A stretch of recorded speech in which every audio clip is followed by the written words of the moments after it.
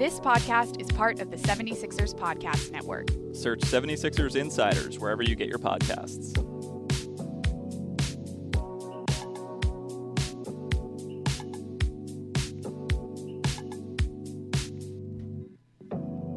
Hey everyone, welcome back to another Sixers Twitter Spaces. I'm Matt Murphy along with Lauren Rosen. We join Twitter Spaces after Sixers wins the morning after, and the Sixers last night in Orlando with a win on the road for their fifth straight win. They get the win by a final score of 116-106. We want you to help us with the conversation by sending us your questions. As always, you can click on our icons at the top, send us a DM, reply to the Sixers tweet of this space if that's how you found us this morning. And like Lauren said in the pre-show, nothing's off limits. Doesn't have to be specific to last night's game. It can be about anything you want to talk about.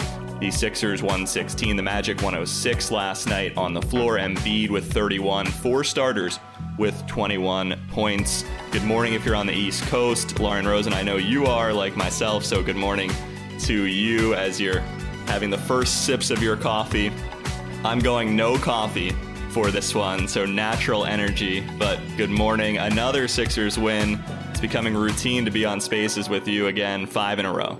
Good morning, Matt Murphy. You are a brave, brave man to do this coffee-free. I truly, truly admire what you are about to do. Good morning. Great Sixers win last night in Orlando. I want to start with the atmosphere last night in Orlando. Sometimes we have folks listening in from Turkey. We have folks listening in from Australia, almost always. I didn't know how many fans the Sixers had in Orlando. So if any of you in this space were at the game last night, definitely send us your thoughts. Let us know what it was like. Let us know if it's always like that at Magic games, because the atmosphere last night in the fourth quarter was so elite. It felt like we were in the Wells Fargo Center. Joel Embiid talked about it. Tobias Harris talked about it post-game. They absolutely loved the way that the fans were engaging with them on the court. Joel gestured to the crowd more than he does at home games because I think he was so happy to have a home away from home in Orlando. The atmosphere, it was just awesome. So shout out to all the Sixers fans in Orlando, and then shout out, of course, to the Sixers for what they were able to do last night. As always, we're going to run through some top performers on the stat sheet. Thank you for your questions. If you're considering sending a question, pull the trigger, go for it right now, because we want to hear them, and we'll get into those questions once we get through our rundown of the game. So Joel Embiid, once again, leads the way. 30-plus points once again.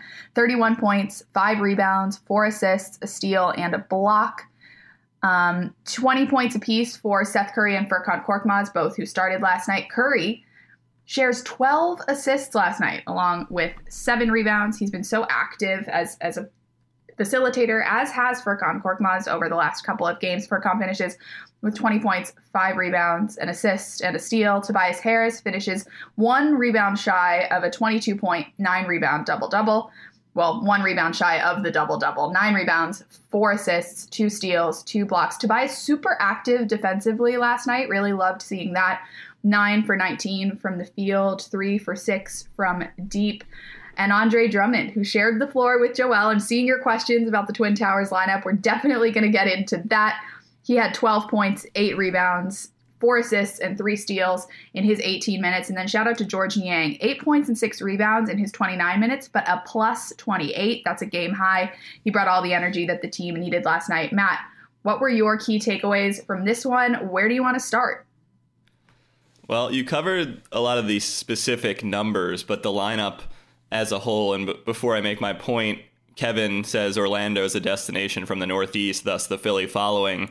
I think you hear about that a lot over the years. Sixers fans in Orlando, really any Philly sports team down there. I was listening to sports talk radio yesterday afternoon, and someone said they were in Tampa, but they're from Philly, and they were driving to the game. And I'm sure that's pretty common, and we've known that over the years a little bit, but it was awesome to see, and them supporting the Sixers win last night to keep the win streak going. But without Tyrese Maxey and then Shake Milton, so Maxey's in health and safety protocols, and Shake Milton got hurt towards the end of the Houston game on Monday, was out with a back injury.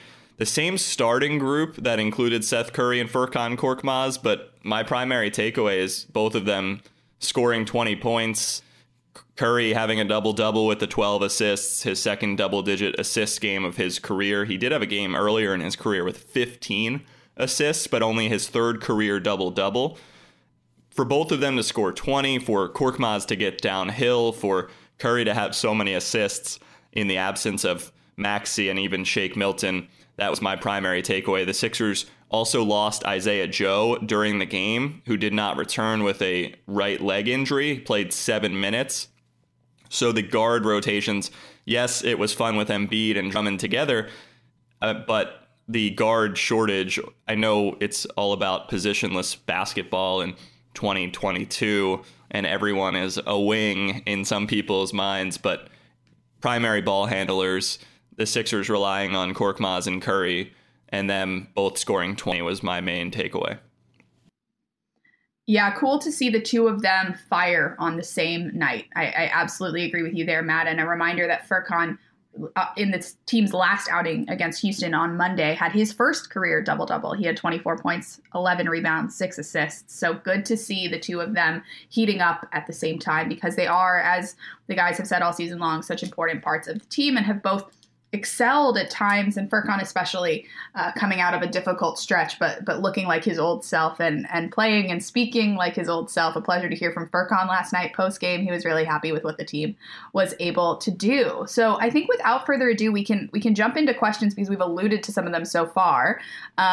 Yeah, boy, asks us, Matt, will we see another Embiid and Drummond lineup? From your perspective, Matt, and for those that don't know, Matt was calling the game on the radio last night on 97.5 and the Sixers radio network. He was wonderful, as he always is. But what was your reaction when you're calling the game and you see Andre and Joel take the floor together for the first time? How do you articulate what's happening out there, and what were you watching for when it happened?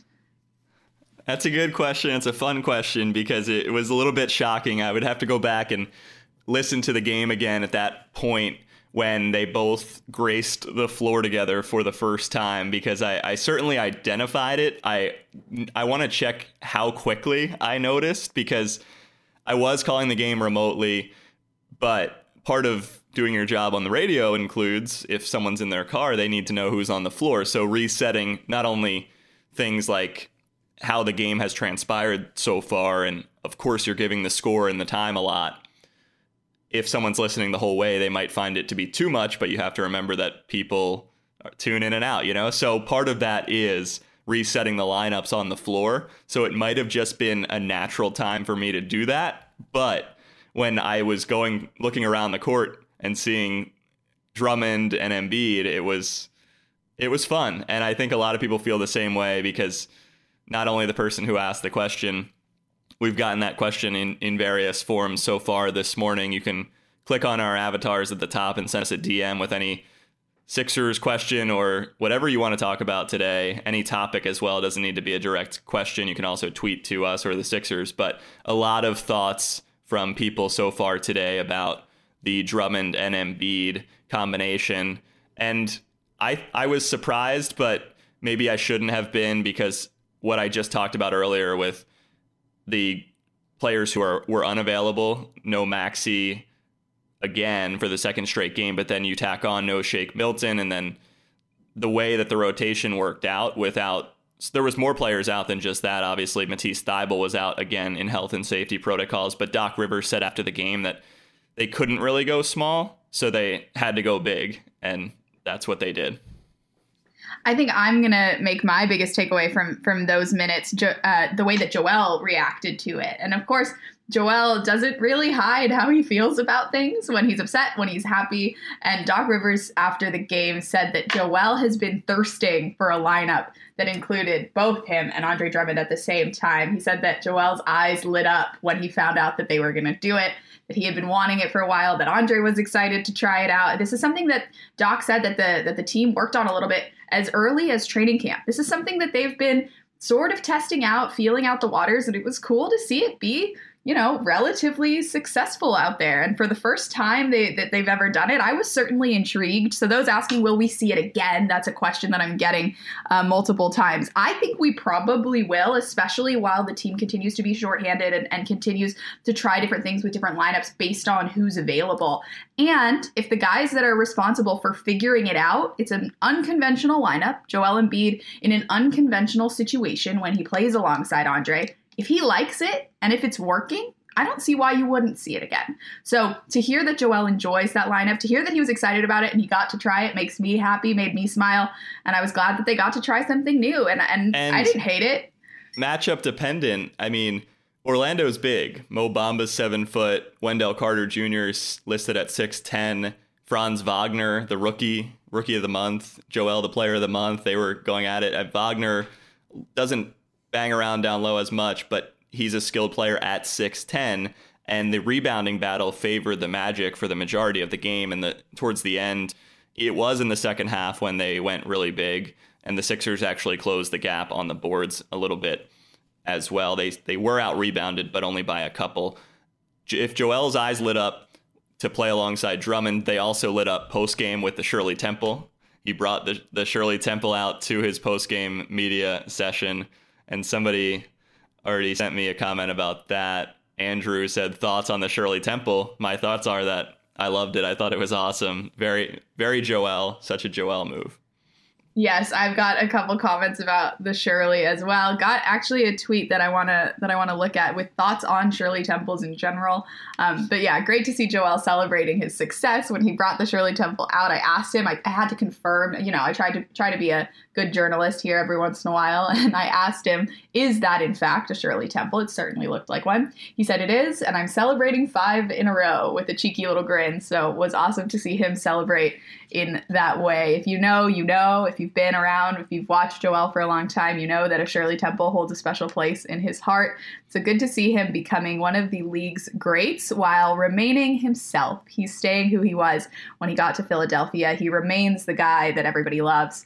And seeing Joel happy, that's a theme that we talk about on these post-game Twitter spaces. Anytime you see Joel happy, how can you not also be happy? So all about the Shirley Temples here on Twitter Spaces. Lauren, the reaction from the crowd, and you had some good videos from on site in Orlando with a lot of Sixers fans there. Embiid was certainly acknowledging them. But before the team gets to the Joel Shirley Temple portion of the night, Tobias Harris had a good game, 22 points, 9 rebounds. He and Embiid embraced.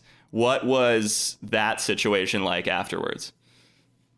Well, look, I think that something that I noticed, Matt, you and I actually talked about it right away during training camp. Joel and Tobias have developed such a strong mutual respect for one another. It's something that really stuck out on media day. It's one of my favorite things to do every year, but I get to sit down with the guys and do like a longer form interview. Matt, you did some of those as well this season, and I really enjoy doing those because you get the opportunity to see what's changed, to see where the guys are in their lives heading into this season, to hear what they're excited about, what they're nervous about, what they've worked on. And to me, something that really stood out when I sat with Joel and with Tobias is the way that they spoke about one another. Joel, again, he's someone that he's one of the greats, and he's had a lot of teammates over the years. People have came and went in his life and with his team. And I think that when you think about the players that have come in and out of Joel's life, there have been some great ones, and there have been some players that I think he wishes had been better, right? So the way that he described his relationship with Tobias Harris, the way that it's grown, Joel said, he joked at the beginning of our conversation that when Tobias first got here, a couple seasons ago, now 3 seasons ago, he didn't respect Tobias. And he was joking and he was laughing, but he moved out of that by saying he now really does respect him. He respects the way Tobias moves as a leader in the locker room, as a leader on the court, as a leader in the community. And I think that the way that Joel thought so thoughtfully about what Tobias's impact is on this team and how it fits in with his impact on this team, Joel talks a lot about putting the team on his back on the floor and willing them to victory. And he said that he really appreciates the way that Tobias can put the team on his back in the locker room and be sort of like a spiritual and emotional leader for the team, because that's where Tobias really excels. And somewhere that Joel now is trying to learn from Tobias. So to me, watching the two of them grow their relationship, we heard last season Tobias Harris say, in a media availability that when he tells his kids who the best player he ever played with is, he's going to say Joel Embiid. And that's considering Tobias Harris has spent over a decade in the NBA already and certainly has some good years left in him, but he knows that this is the best player he's ever played with and will ever play with. So the mutual respect there. I think that Joel understands that Tobias has been struggling lately. Tobias, we heard him talk about it. He understands that he's been struggling lately. And if there's one thing that we know about Tobias, is that he wants to do right by his teammates and his community and the people in the stands. And so I think Joel had obviously been encouraging Tobias along. We've heard from Dan Burke and from Doc Rivers that Joel has really been trying to get Tobias involved, has been really trying to help Tobias set himself up for success, set his teammate up for success. So to see the two of them embrace post-game, it felt really like a culmination of something important because Tobias played great after a difficult stretch that Joel helped him get through. So that's the sign of real teammates. They pick each other up when they're down. They help each other get better. They help each other when they're struggling. And I've really admired the relationship that the two of them have built. It's something I've been watching from the jump this season, and it's been really cool to see it progress. So yeah, Matt, what did you think watching that moment? No, I think you just offered up some really great perspective and thoughts on that relationship and how you've seen it develop, and thank you for that. And if anyone didn't hear the quotes or see the tweets, I'll start with one. Feel free to include anything else we heard from last night, but Tobias talking about Sixers fans and saying post-game, I don't want anybody to get it twisted. I love our fan base. With praise, you also have to be willing to take criticism as well. And he had some other thoughts on it, but he almost records a double-double last night, comes up a rebound shy, 4 assists, 22 points, one of the 4 Sixers to reach 20 points in the win over the Magic. They played 9 players, Miles Powell being the 9th. He only played 3 minutes. Saw a comment about Powell as well. He returned after a short absence in health and safety protocols. We can potentially go down the bench a little bit later on, but shorthanded again last night. The Sixers got 20 plus from 4 players, including Tobias Harris. So an impressive showing from him. And then, of course, the embrace with Embiid was cool to see. I think I would also just add one more thing while we're talking about the week that Tobias has had. Joel talked after the Houston game on Monday night about what it's like to be booed by the fans in the Wells Fargo Center, about his experience with the same thing a couple seasons back and how he responded to it, and how he hopes that he believed that Tobias would respond the same way. And how cool is it to then see just 48 hours later to see Tobias respond exactly how Joel hoped he would. And that's what I'm saying when I talk about the synergy that the two of them have built and that the mindset that they share.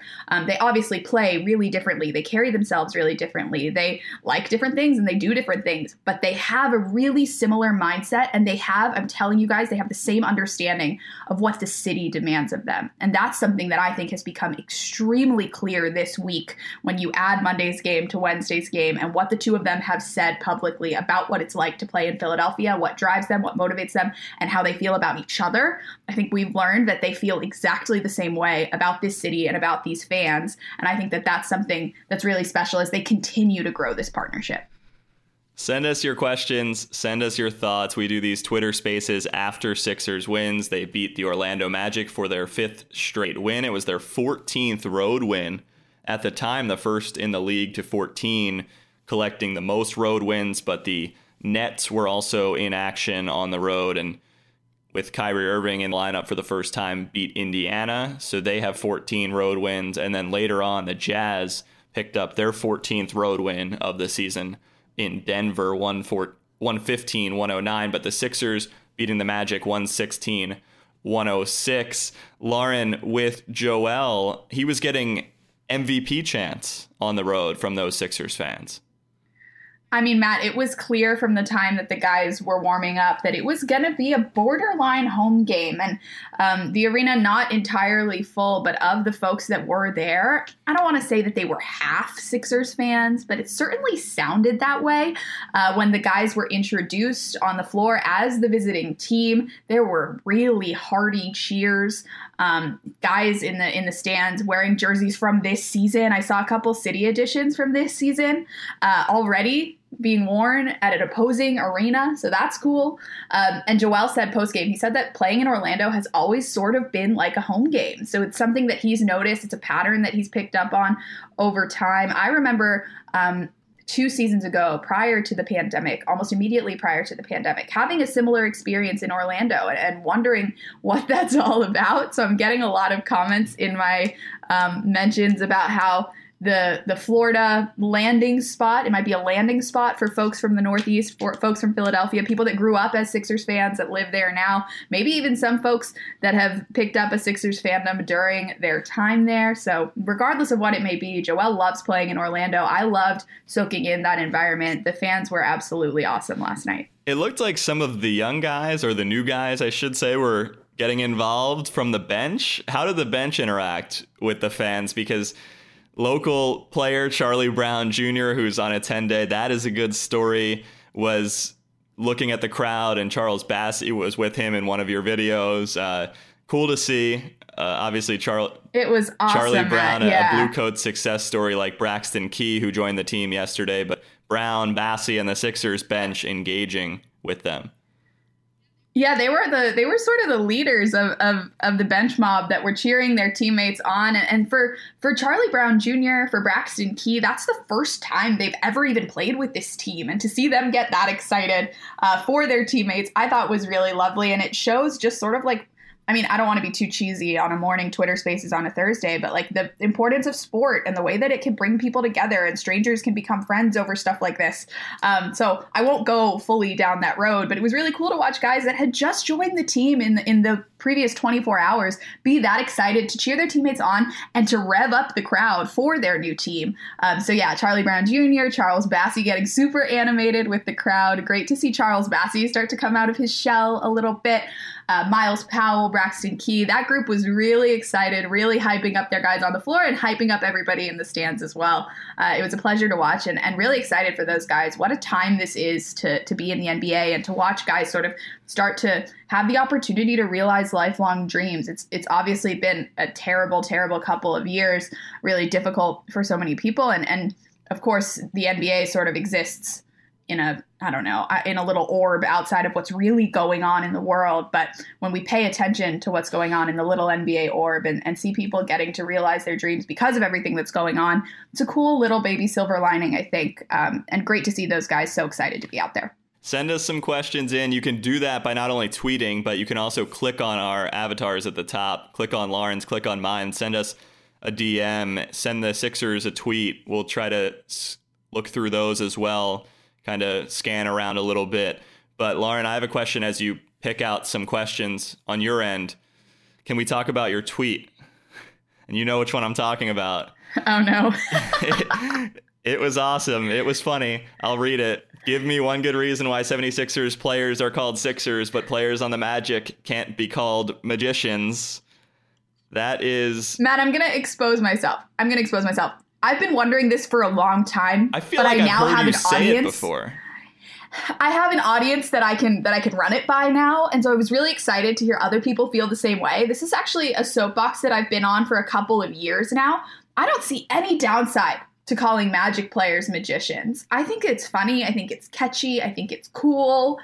And yeah, I don't know. I'm passionate about this thing. So anyone in the space have any thoughts on why Sixers players are called Sixers, but Magic players can't be called magicians? It's not like they have another tag. They're players for the Magic or Magic players. And neither of those things have the same ring as magicians. I think if players for the Heat had a natural thing to be called, they would be called that. Or players for the Thunder, they would be called that. So why aren't we leaning into magicians? I wonder it every time the Sixers play the Magic. I wonder it almost any time I see the Magic logo. It's something I'm very passionate about, and I need answers. So that's how I feel. I do have some legitimate questions if you want to pivot. Oh, no, go ahead. We're going to get to some questions, but when I saw the tweet, I don't want to say that I thought you copied it, but it's become so familiar to me, and it's because of you. You have said it over the years, either not on air, but I've heard you say it in conversation or at least write it somewhere. I'm so passionate about it, Matt. It's so funny. At one point on the radio broadcast, I didn't call them magicians, although that would have been fun. I actually didn't see the tweet in time, but maybe next time. I was talking about the uniforms, and I said Black Magic uniforms. And I was like, oh, Black Magic, that's... Oh. I mean, look, they could do so much with the name that they're not doing. So anyway, if they need any consulting on what they should be called, I'm always available to provide my advice and my feedback. Kevin said the Heat should be called the Heaters, which I was thinking... Yeah, that's funny. But... Yeah, I don't hate that. The Heat, yeah, I don't know. The Heaters, the AC, the Heat, I don't know. Okay, anyway, this is one that I wanted to read from my DMs from Carol Paps. Listening from Nairobi, Kenya. I am a huge Sixers fan and I love joining in to listen to this space. I'm 8 hours ahead, so you can imagine what time I sleep watching the games live. Smiley face, no question, just a comment. I absolutely love hearing where everybody is from, listening to these Twitter spaces. We've had folks, like I said, a lot of Furcon fans that come into the Twitter space that watch our live Instagram rundowns prior to every game, and tons of Aussie fans as well. So shout out to people around the world. I mean, it's kind of like mind-boggling to think about the fact that anyone from anywhere can join these spaces. So thank you so much, Carol, for sending the message. Really excited to hear Sixers fans truly are everywhere, and we learned that last night in Orlando. But good to see that they're also a little bit farther away. So welcome everybody from wherever you are. Always love to hear where people are listening from, and really appreciate that you guys are listening in the first place. These are so much fun. So yeah, no question, just a comment. But shout out to Carol in Nairobi. That is awesome. Speaking of fans from around the world, Guillaume from Cameroon is a Sixers fan in China, according to their message. So that is cool. They asked earlier about the Embiid Drummond lineup, but we kind of already talked about that. So just another shout out to Sixers fans. I like this one from Patty Mills Goat, who lets us know. Patty Mills Goat is also listening from Australia. It's currently the same day as the Orlando game here. That's wild, because in the time between the Orlando game and this Twitter space, I got on a plane, flew back to Philadelphia, got a full night's sleep, woke up, made coffee, and started the space. So you've had a long day, it seems, but hey, I don't know. But Patty Mills Goat also replied to what we were talking about with the young bench players, or especially the newest bench players, celebrating the team, celebrating the fans in the arena. Patty Mills Goat, I'm going to keep reading that handle because it's like my favorite handle, says, "Nah, it's not cheesy, Lauren. When the bench goes off, it's a symbol of the companionship and the relationships sport bring and what it means to people. A reminder that it's more than a game. I feel emotional when I see it too." I think Patty Mills Goat and I are kindred spirits, Matt, because sometimes I wonder if I'm just getting a little bit too emotionally invested in what's going on. But then I hear people like Patty Mills Goat and I feel maybe like I'm okay and that I'm normal. What do you think, Matt? What was the over-under on how many times you would say the handle? Was it 4.5? If you punch the over on 4.5, you are winning some money. That's for sure. I think we're good. No, that's another thoughtful comment. I'm just rereading it.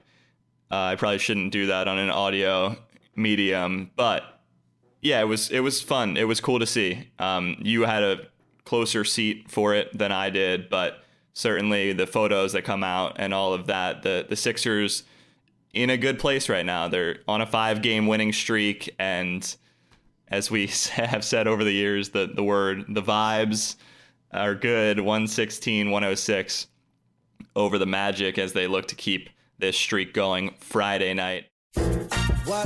Hey, it's Joe Conklin. Join me for Conklin's Comedy Night at Parx Casino, the #1 casino in Pennsylvania and the official local casino partner of your Philadelphia 76ers. Tune in to 76ers games for special Parx Casino offers for fans. Watch all the action on the big screens in the Liberty Bell Gastropub or the Beer Garden. And come see me live with comedians from all across the country in 360 at Parx Casino. Visit parxcasino.com for tickets. Must be 21 or older. Gambling problem. Gambler. Kevin, who's been active in the space, mentions where they're listening from. I live in Las Vegas, but grew up in New Jersey. Sixers fan since 1977. So Not just Sixers fans in Philadelphia, not just at the games in Orlando to support the Sixers, but Las Vegas and China and Australia. And it's very cool to see and very cool to hear. So if you want to keep that coming today. Yeah, this is awesome. This is starting to feel a little bit like a family affair. Am I getting emotional on a Twitter space? I don't know. But Aiden says, Aiden is listening from Perth, Australia. Oh, I'm dying to go to Perth, Australia. My favorite Formula One driver, Daniel Ricciardo, is from Perth, Australia. My favorite Olympic basketball team, the Australian Boomers, some of them are from around there. And yeah, I'm dying to go to Australia. But anyway. How many times has Daniel Ricciardo won the Australian Grand Prix? 0 times. 0 times. Ooh. But he's That's something to watch in Formula One going forward. I actually, if Aiden is still listening, Aiden says, listening from Perth, Australia, how high in the standings do you and Matt predict the Sixers can end up? We can answer that question, but I want to hear from Aiden if Daniel Ricciardo is as beloved in Perth as he appears to be for me, because he's beloved in Philadelphia at my apartment. I don't know if he's, I don't know truly what his international star status is like, but he's who I think of when I think of Perth. Imagine the answer is no for his hometown and country. Like, I'm sure he's beloved, but no, he's got to be. Awesome. He's got to be. He's delightful. Anyway, one day we're going to have to dive further into Formula One when we get to the end of a space. Want to shout out with guest Joel Embiid. Yes, Twitter Spaces guest. Joel Embiid, a huge Formula One fan. To those that are not aware, really cool.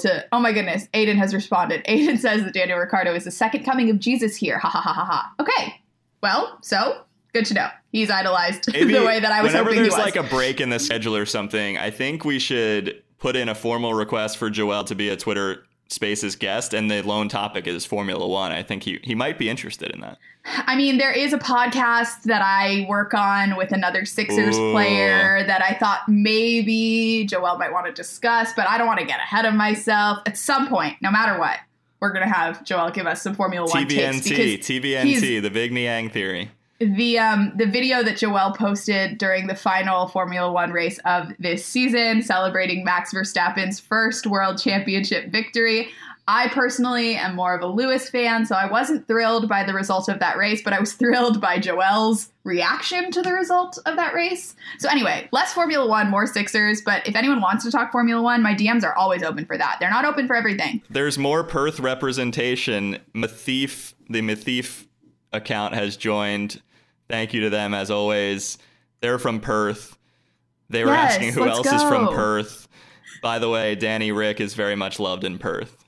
Wow. Okay, we've got to, at some point, we're going to have to do a live Twitter Spaces in Perth. I think we're going to start speaking that into existence. I wanted to quickly shout out Mike Descano, who said, I ended up joining Joel in a celebratory Shirley Temple last night, and it was delicious, LOL.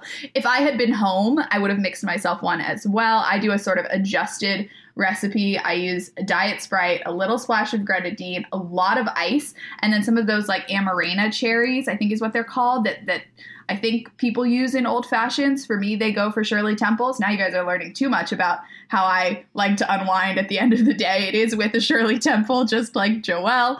But yeah, if you get those cherries, they're a little expensive, but they're worth the investment. They kind of change the game in a Shirley Temple. Oh my goodness, Patty Mills' goat is from Perth too? This is crazy, Matt. We can't make this up. Patty Mills' goat. I'm from Perth too. This is amazing. I adore that. Wow. Multiple Sixers fans right now in this space are listening from Perth. And sometimes we have tons of people in these spaces.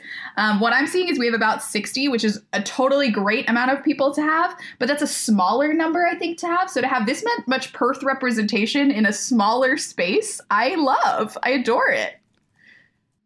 Shout out to Perth. Last time we did one, there was a comment about the Perth Wildcats and how they have a former blue coat. I can't remember if it was Michael Frazier or Xavier Munford, but a couple blue coats playing in Australia right now. One of them plays for the Perth team. So there's another connection, as the Sixers signed yet another blue coat yesterday in Braxton Key, who was a part of the Sixers Summer League team. Braxton didn't get in last night. Miles Powell did. Kevin earlier said about Miles Powell that, let me find it. Kevin said that Powell is a true point guard. He can contribute. He came in and then unfortunately had a flagrant foul, so he only played 3 minutes total. But there are a lot of Miles Powell fans out there from his college career that know what he can do when he was putting up big numbers at Seton Hall. So some new faces, if you haven't been paying close attention to the Sixers, some new faces on their bench that include Braxton Key Miles Powell before that, and then in between Charlie Brown Jr. Miles Powell also exiting health and safety protocols yesterday, so great to see him back on the bench and in good spirits. He and George Niang had a little bit of a back and forth during pregame that was pretty wholesome and adorable. The Perth comments and questions keep coming today, so if you're in the States, I hope you're enjoying this as much as I am, and if you're not, I'm sorry. We're usually pretty U.S. centric on here, so I don't mind shifting a little bit. Aiden says it's midnight here in Perth, so we are really repping. That is accurate. Tony Lucio says, I'm in Austin, Texas. I'm from Houston, Texas, so I have a lot of love in my heart for Austin, Texas. This is awesome, Matt. So international. It's very cool. Mathif was the one who asked about how much we watch the NBL, and I mentioned the Blue Coats, and the Patty Mills account, Patty Mills GOAT, confirms that Michael Frazier II, who was part of the Blue Coats championship run last year, is on the Perth Wildcats, and that they saw him in person recently. He was great. He's really embraced the culture of the club and seems to be loving it. Very cool. I love this. I'm catching up from Mathif. My friend is neighbors with Danny Rick's parents. Wow. Danny Rick's parents are key characters in Formula One Drive to Survive, the Netflix documentary. Guys, you're really finding out a lot about me this morning. I adore Formula One. His parents are adorable. That's really cool for your friend that they're neighbors with them, and adds that, yes, at Lauren M. Rosen and at Matt_Murphy04, you definitely have to come to Perth. Consider it done. I'm in. I also adds Patty Mills isn't from Perth. I happen to know that. I happen to know quite a bit about Patty Mills, a huge, huge fan of his. Would love to cover him one day. I'm really, really enjoying all of this Lauren, Perth talk. I know Matisse is out, or has been for the last couple of games, in health and safety protocols, but what did you learn in your time covering him on the international stage about just his connection with Australia? Well, look, so first of all, for those that don't know, I think most people know at this point, but Matisse spent a large chunk of his growing up years in Australia, has dual citizenship, holds a really special place in his heart, and that's how he came to end up playing for the Australian national team, the Boomers, this summer in Australia, helping them to their first ever Olympic medal. It was a bronze medal, a rose gold medal, as they called it, and it was such a pleasure to watch him. First of all, as someone that primarily covers the Sixers, to watch him embrace a new team and succeed with a new team and watch a new fan base embrace him the way that Philadelphia has embraced Matisse. It was such a pleasure to watch him excel in that new setting, to see different parts of his game, to see his confidence grow, to see him develop new relationships with some of the world's most elite players. And then obviously to watch the team as a whole was such a pleasure for me. I knew when I found out that Matisse would be playing in the Olympics, I knew that I would be staying up to some weird hours to cover those games, to watch those games, to see what it was all about. But I didn't know how much I would love watching that team, the way that they embraced one another, the leadership on that team of Patty Mills and Joe Ingles, the way that they've fought for so many years to achieve what they were able to achieve this summer in Tokyo. It was such an unexpected pleasure for me, especially covering it remotely. For those of you that don't know me, I grew up doing competitive gymnastics, so the Olympics is sort of like the pinnacle of everything in the community that I grew up in. So to watch someone that I work closely with in Philadelphia get to realize that dream, something that I had dreamt of for so long, I didn't expect to feel so emotionally attached to the Australian Boomers. And then secondarily, you've probably heard me talk about this before, but so many people from Australia reaching out to me to ask me questions about the Sixers, to welcome me into the Boomers community and family. I have, I think, a large chunk of my following is from Australia, and they've really supported me too and embraced me. So again, those of you that are on here from Perth, or those of you that listen to this in podcast form, I'm so appreciative of that experience. It was so much fun to watch Matisse, but even more fun to watch the team as a whole. And the biggest thing for me was these weird remote relationships that I built with some really cool people over there. So now I'm dying to go to Australia. We'll have to add Perth to the list of places that I'm going to visit when I'm there. But yeah, a totally unexpected phase of my 2021 this year.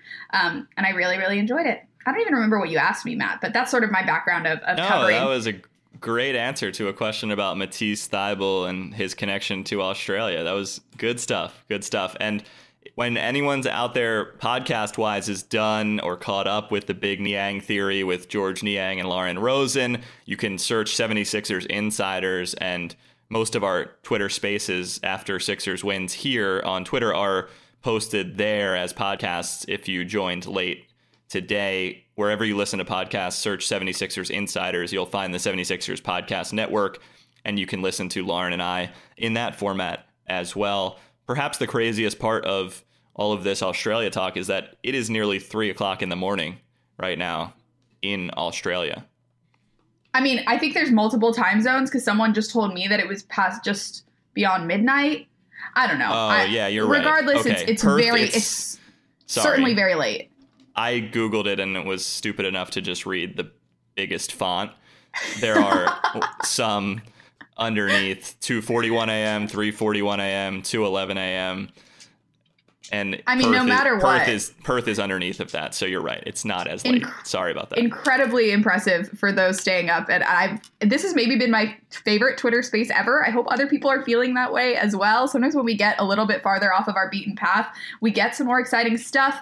Mathief adds, no Matisse, no Olympic medal. It's that simple. Matisse will always be my GOAT. I think that was something too. I mean, for me, like I had people embrace me from Australia for just covering the games as sort of like a totally tangential person that had never covered that team before, simply had covered someone on that team before.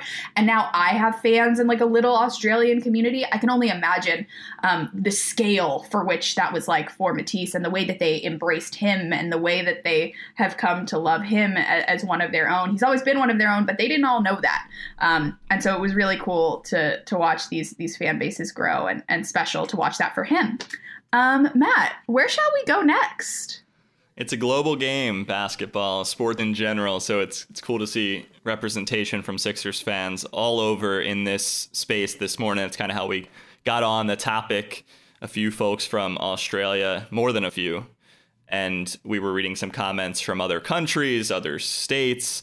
A lot of Sixers fans in Orlando last night for the win, which is where we picked up. Matisse Thybulle did not play. It was the same lineup for the second straight game. Curry, Korkmaz, Harris, Green, and Embiid. That was actually the 18th different starting lineup when it made its debut on Monday in the big win over the Rockets, margin-wise 20 points. So that lineup is now 2-0, but that's a lot of lineups, and the flexibility and trying to find different combinations that work. They go to Embiid and Drummond later in the game, but that starting group, I was impressed by this group in the last 2 games.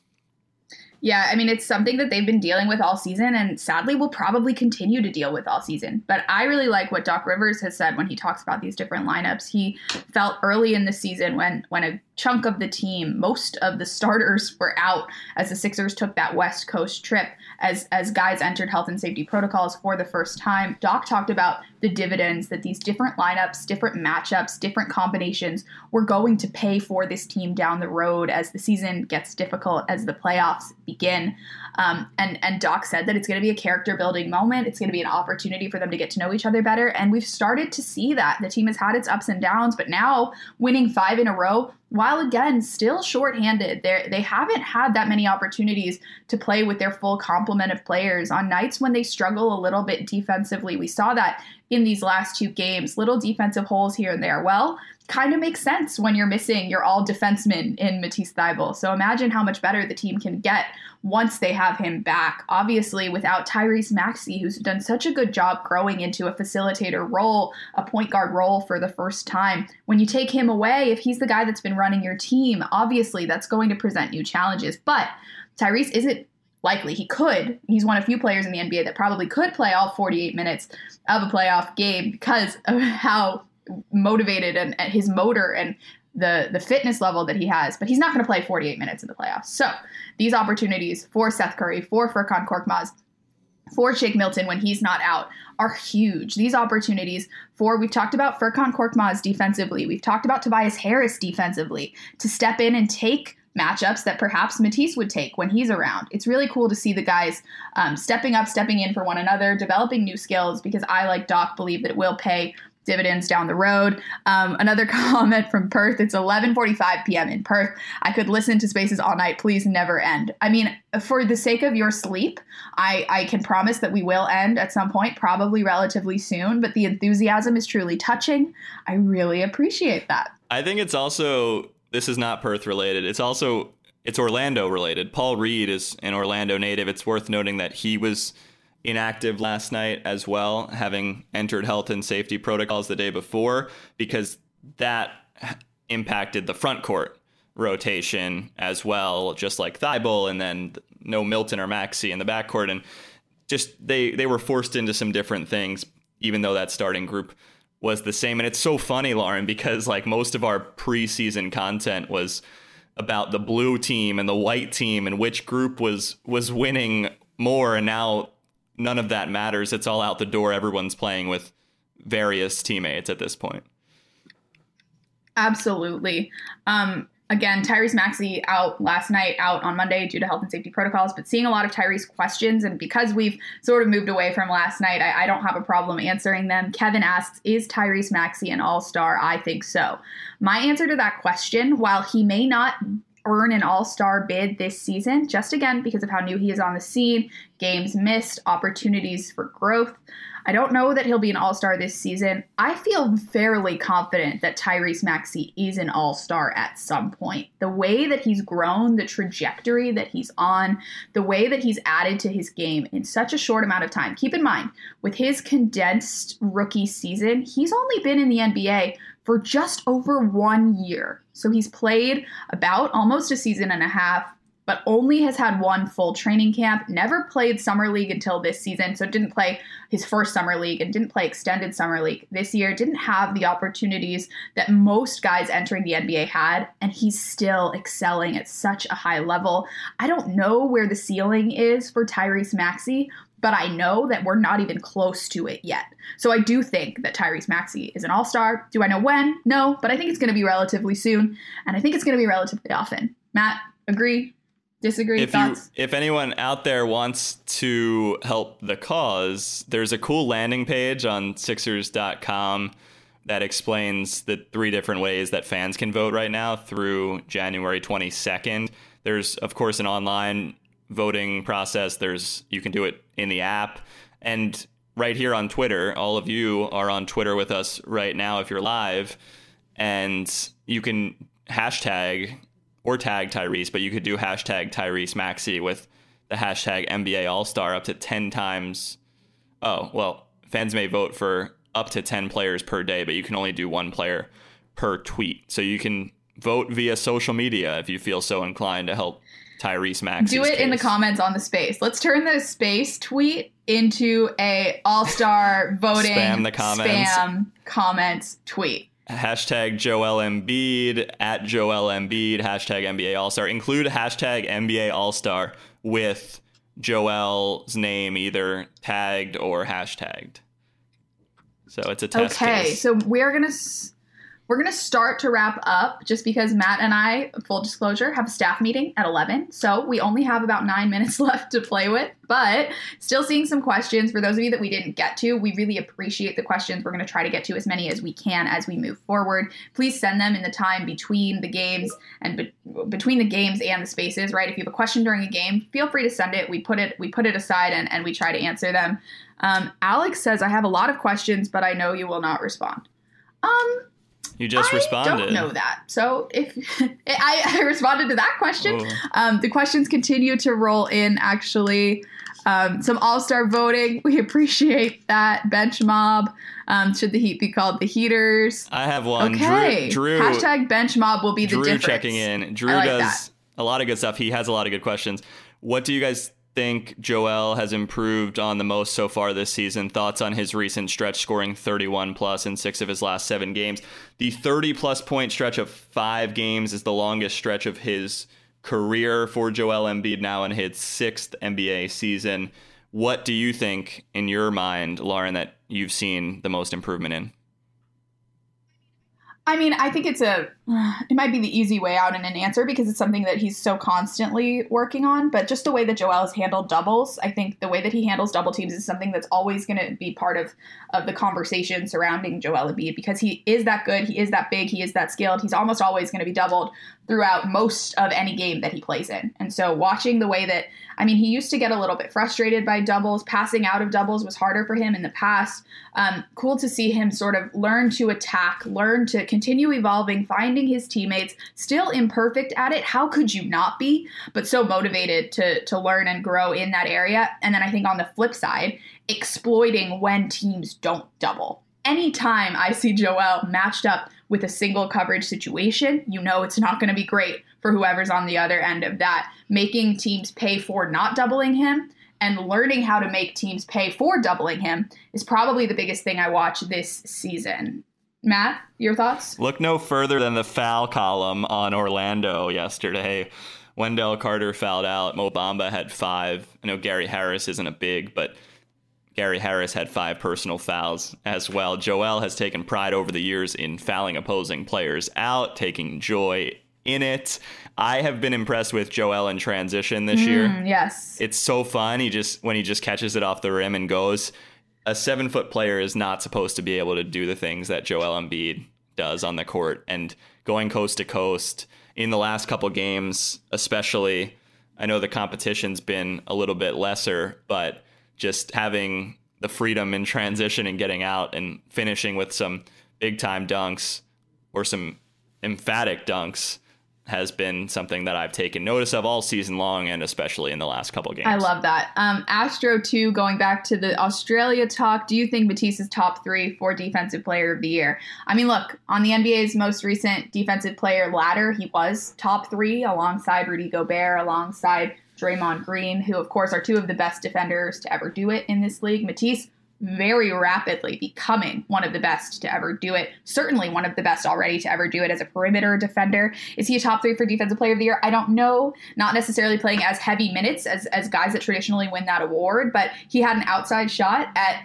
making an all-defense team last season and was named to the second all-defensive team, all-NBA all-defense team last year. And so I wouldn't count him out of any award. I think no further than Matisse's defensive masterpiece against Steph Curry just a few weeks ago. So incredible to watch the way he has grown.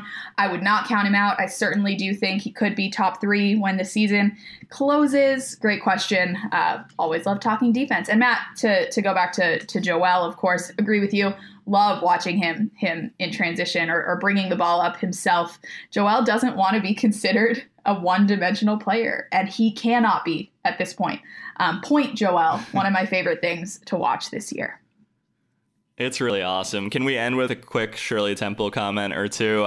You had a very specific Shirley Temple recipe earlier, and this is all because of Joel Embiid bringing a Shirley Temple to his post-game media session after a 31-point game against the Magic. Would you consider that a top drink for you or one of your favorite drinks? Where does it rank? Absolutely. I've been drinking Shirley Temples with my mom since I was a little kid, and I never got over it. My recipe, for those who are curious, inquiring minds, I like a diet Sprite with just a little splash of grenadine, and then I looked up the type of cherries that I like. They're called Luxardo cherries.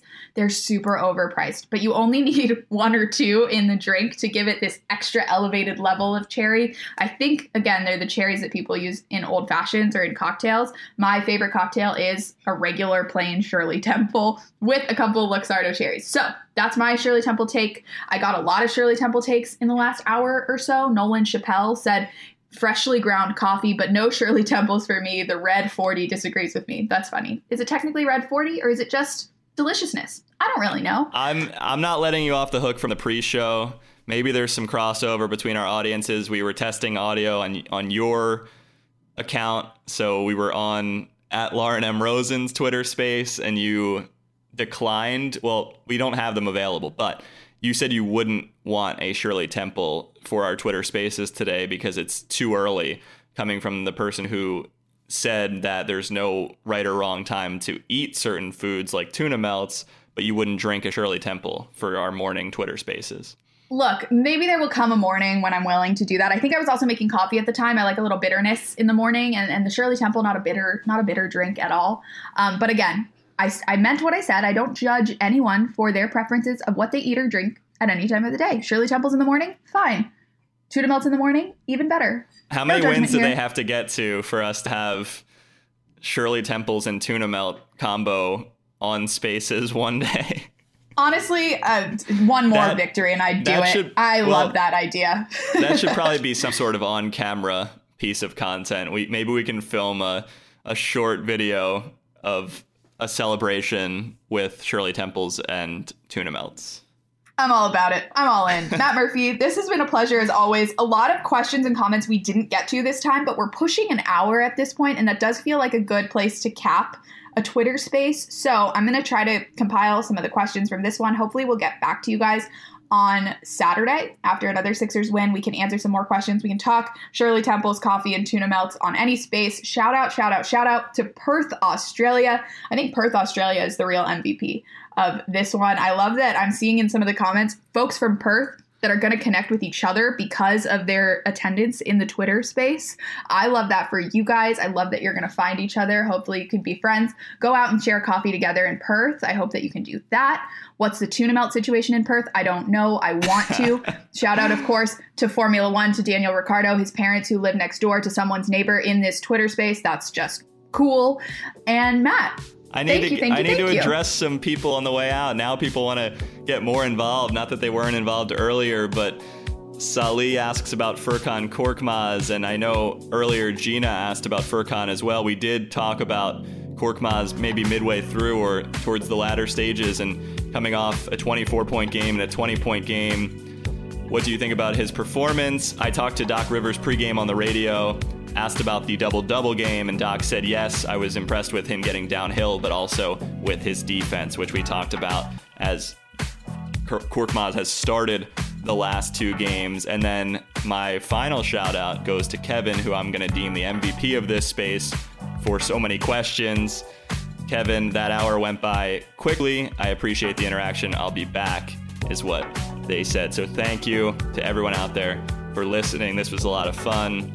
Lauren, thank you, as always. Thank you, Matt. Shout out to the folks in my DMs talking about Georges Niang. We always talk about Georges Niang on Spaces. We didn't do it enough today. Get to it next time. Thank you, guys. Perth squad, as soon as the borders reopen, we'd love to visit you, enjoy each other while we can't visit you.